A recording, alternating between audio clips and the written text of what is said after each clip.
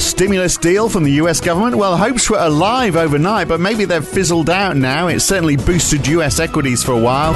Then reality set in, and the pound has been helped by the UK Chancellor's unveiling of a follow-up to furlough, keeping real jobs alive. But does that mean a big rise in unemployment as those zombie jobs disappear? And President Trump, will he step aside if he loses? It's Friday, the 25th of September 2020. It's the morning call from NAB. Good morning. Well, the US dollar was down a little today, about 0.25% down on the DXY index earlier, but it's regained most of that. Stocks were rising as well. All three indices were up around 1% or so. Now they're down in the last hour or so of trade. Bonds not doing much as well, although 1 basis point has been lost on 10-year yields as the shares fell. And even when the US dollar was down, the Aussie dollar was down further. It's now down about 0.4%. The euro is up 0.1%. The pound is up 0.1% as well. It was up more than that earlier on too. And gold and silver, well, they were up, but they've basically fallen with the fall in shares. And oil has lost some of its gains too, but WTI is still up about 0.5%.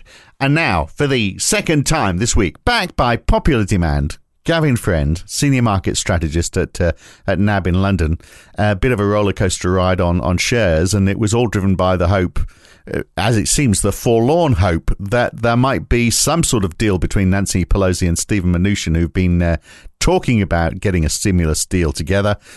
It's obviously fallen flat on its face if we look at the way the markets have reacted. Yeah, good morning, Phil. It's interesting, isn't it? You know, we've got several negative forces weighing on, or having weighed on financial market sentiment in recent days, variously pressing down on stocks, eroding confidence in EM recovery and boosting the dollar.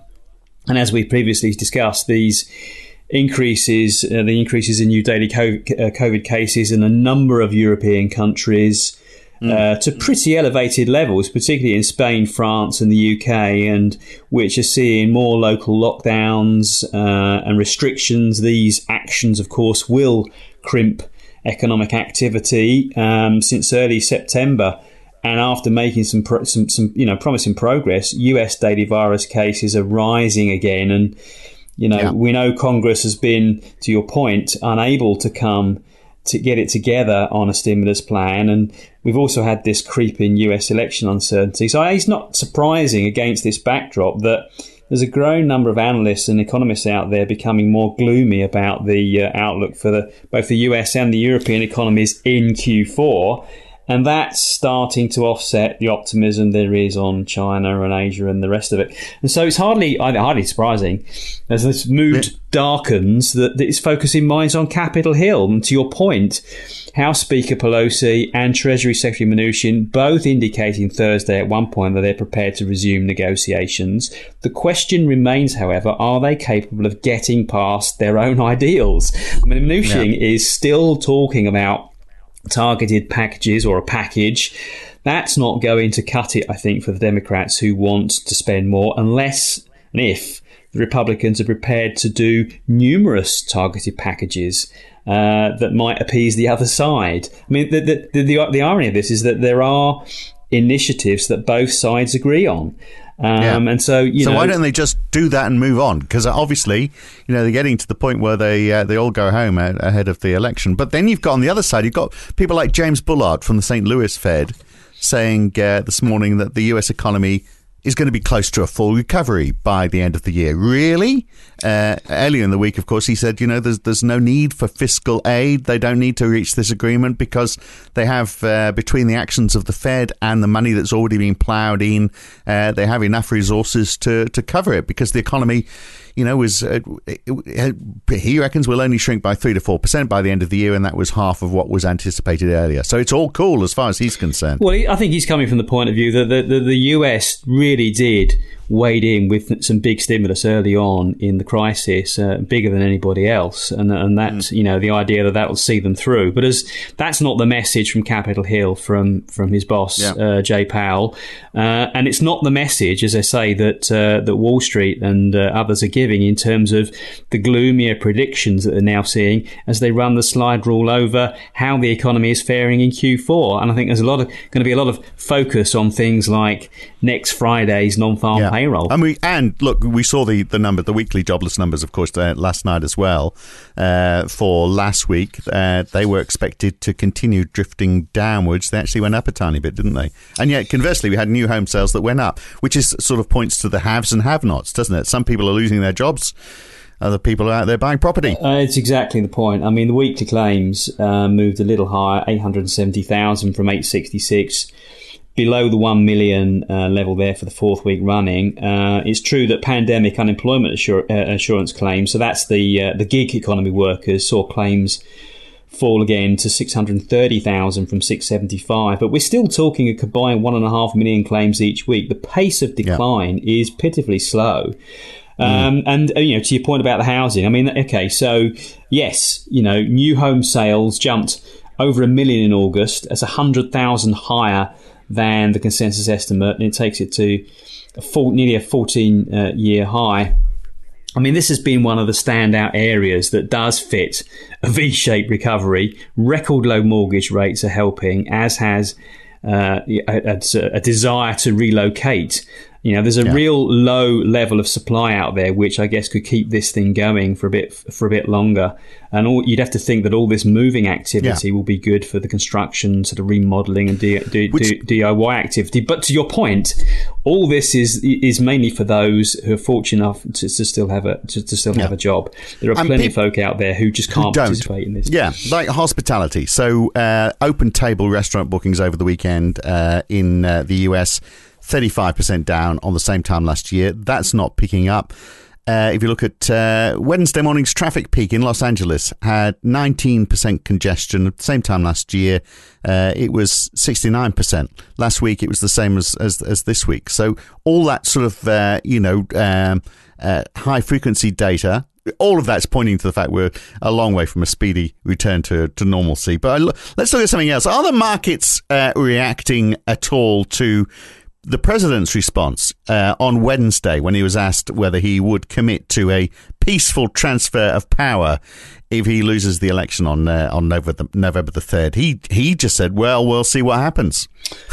That sounds like a no to me. Yeah, well, I mean, I do think markets are already braced for some uncertainty that will likely emanate from the counting process via the mail-in ballots, and that may take an extra week or two or perhaps longer. Remember, back in 2000 and the Bush-Gore Florida recount that eventually went to 9th, 12th of December. That saw the Supreme Court halt the recount that had already started. So that was a delay of about a month. But of course, what has been sort of intimated by some from President Trump's remarks overnight would take this to a whole new level. Yeah, I mean, particularly if it gets the courts involved in it. But he's saying it's all down to the ballots, isn't it? The postal votes. He's been warning about that, the fact that there's a mass distribution of postal voting forms, which he says is going to skew the election result, basically. I mean, an alternative explanation is that Donald Trump, doesn't want to give any impression in any Q&A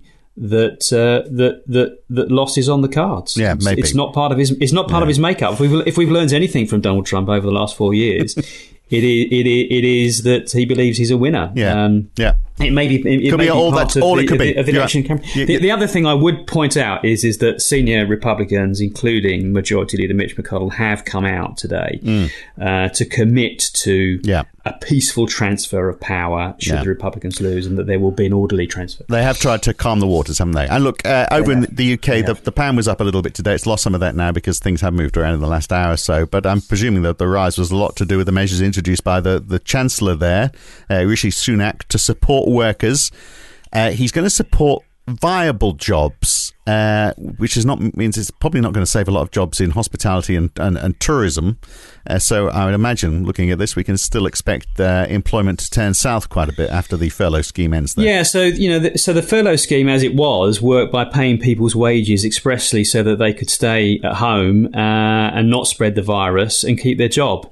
That's no longer the government's ambition here. It was a very, very costly scheme. Now it wants to target support to employers who have cash flow constraints so that they can preserve jobs that, to use your phrase, that are viable. And I guess you might, in that sense, you say that this is part of the sort of restructuring of the UK economy, how we move forward from, in the government providing that bridge. Now, this scheme is going to cost billions rather than tens of billions. So there's, that's in it for the government. But to your point, it's unclear at this stage how many people currently on furlough will be able to take part in that scheme. And, from the media and everything today, there is a suggestion that we are going to see a rise in unemployment as we get towards the back end of the year, as a great many number of these people probably, currently on the furlough don't actually won't be able to take part in that scheme because they're not meeting the requirements of working at least 33% of their previous contracted hours, to be able to get this payment. So I think the reaction is still unfolding on this, and we need to see how it's going to play out. Yeah, over the next day or two. Look, Josh Frydenberg's going to release some budget numbers today, including last year's budget deficit, and he's basically saying he's in no rush to get the budget back into surplus. He was saying that yesterday, not until the unemployment rate gets down below 6%. So more government spending, presumably, to help Oz for the foreseeable future. With all of that and the fact that, so a government that's prepared to weigh in where it's needed, and the fact that the infection rate is so low, it's still surprising to see, a falling Aussie dollar. Even when the US dollar was falling earlier today, the Aussie dollar again was falling even more. Well, you've got two things here, haven't you? You've got this negative backdrop that we've talked about for markets generally. We've had EM, which had been driven up, over the last sort of weeks and months, coming off very heavily. Australia, the Aussie dollar, like the Kiwi dollar, is a high beta currency. It moves in tandem with broader risk-off moves. So you've got that. And then the other thing is the backdrop to what's going on with the RBA. And over the last few days, of course, there's been a lot of commentary out there. A lot of banks, including ourselves, have come out to suggest that we think that the RBA is going to take the cash rate down again and do some more QE buying and what have you. And of course, that backdrop, I think, is adding to some nervousness, and that's partly by design, because one of the factors that the RBA will be pushing for is to buy more bonds and make the Aussie dollar less attractive. All right. US durable goods orders tonight. That's about it, isn't it, really? They're very light on data. We're at that point in the month, Phil. Yeah. All right. Well, we'll see what the week brings us next week. Good to talk, Gavin. Have a great weekend when you get around to it. Thanks for joining us today. Thanks, Phil. Cheers. That's it for now. I'm Phil Dobby for NAB. Back again next week. See you Monday morning.